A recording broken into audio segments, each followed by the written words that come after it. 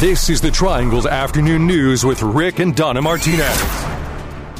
Well, Donna, the first round of, the court proceedings for Governor Cooper and the NAACP, who, between the two, want to take 4 of the 6 constitutional amendments off the ballot. Well, they had a hearing yesterday before a Wake County judge, and we now have we have a decision. Well, we do, Rick. And Rick Henderson, who's editor-in-chief of Carolina Journal, is following this story for Carolina Journal. He joins us now. So, Rick, it looks like Judge Ridgway said, look, I need the Chief Justice of the Supreme Court, Mark Martin, to go ahead and impanel a 3-judge panel, and it looks like the Chief Justice has done so. That's right, Donna. The Chief Justice signed today an order to hear both challenges from the liberal advocates led by the NAACP and Governor Cooper. And the 3 judges are Forrest Bridges, Thomas Locke, and Jeffrey Carpenter. They're all Superior Court judges. Judge Bridges is a Democrat from Cleveland County. Judge Locke is unaffiliated from Harnett County, and Judge Carpenter is a Republican from Union County. And they will now hear the challenges to these 4 constitutional amendments. Rick, this is going to happen pretty quickly since whatever amendments that end up on the ballot, those ballots have to be printed pretty quickly. So when are these judges going to be meeting? That's not stated yet, and that's going to happen quickly. That's right. They're going to have to move fast because we've got some federal deadlines coming up here to accommodate overseas-based U.S. citizens who want to vote by absentee ballot and military members.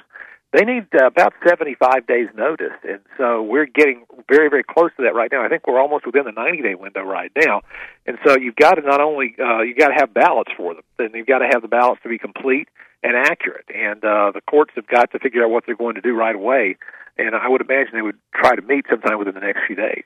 Rick, why does Governor Cooper want his particular constitutional amendments off the ballot? And the same question for the NAACP. What are the amendments, and why do they want them off the ballot? Okay, let's go with the NAACP first and Clean Air Carolina, because they want all 4 of these off.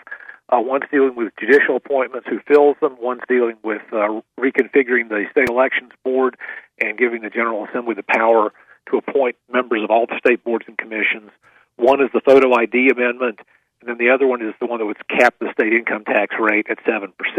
Now, these 4 amendments, the liberal activists say that they were passed unconstitutionally because the General Assembly itself is illegal, because the people there were running in illegal districts that were ruled as gerrymanders by the court. I think this is a ridiculous argument, and the lawyers for the General Assembly said the same thing. So basically, if you wanted to make this argument, these districts were drawn in 2011. Why are you coming up here now, 90 days before the election, to make this argument? And Rick, one other question on that. If the NAACP believes that the districts aren't legal and fair, then why aren't they challenging all 6 of the constitutional amendments? Why just 4? Because the other 2 passed by such a large majority, more than the 60% needed. That they were just not controversial at all. But basically, what the attorneys for the General Assembly are saying, look, you're basically saying that every law passed in the last 7 years is therefore unconstitutional, aren't you? And that's why I think that's a ridiculous argument. Pretty easy for the court to dispatch with. Governor Cooper's are more substantial. Governor Cooper's objecting to the first 2 constitutional amendments. That would have to deal with filling judicial appointments and with reconstituting the elections board and all the boards and commissions. And what the governor is basically saying is that this tinkers with separation of powers between the 3 branches of government so much that it basically makes the governor essentially powerless, and also makes the judiciary pretty powerless as well. And that's a more significant argument. I don't know how he's going to come out on those, but that's actually a serious question to ask. And they also were saying that the amendments were written very badly. The voter ID amendment doesn't say what kind of IDs would be acceptable. We'll have to wait until after the amendment passes to find out what's in it, basically. And so that's another reason for objecting to it. Now, the courts could look at this and say, you know what, we've got some serious questions here.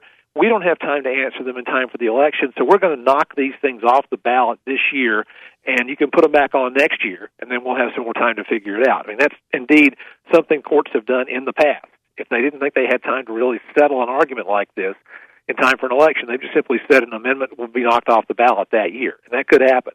Well, Rick, a lot of this kind of gets a little bit wonky into the details of who's arguing what about which amendment, but the bottom line for every person who wants to vote in North Carolina is that the outcome of all this will determine if any of these constitutional amendments make it to the ballot, or if just some of them make it onto the ballot. So really, there is a reason for every single voter in this state to be following this, and that's why we wanted to have you on to get an explanation of what's happening. Carolina Journal reporting on all of this as every step of the way. Rick Henderson, thank you, Rick.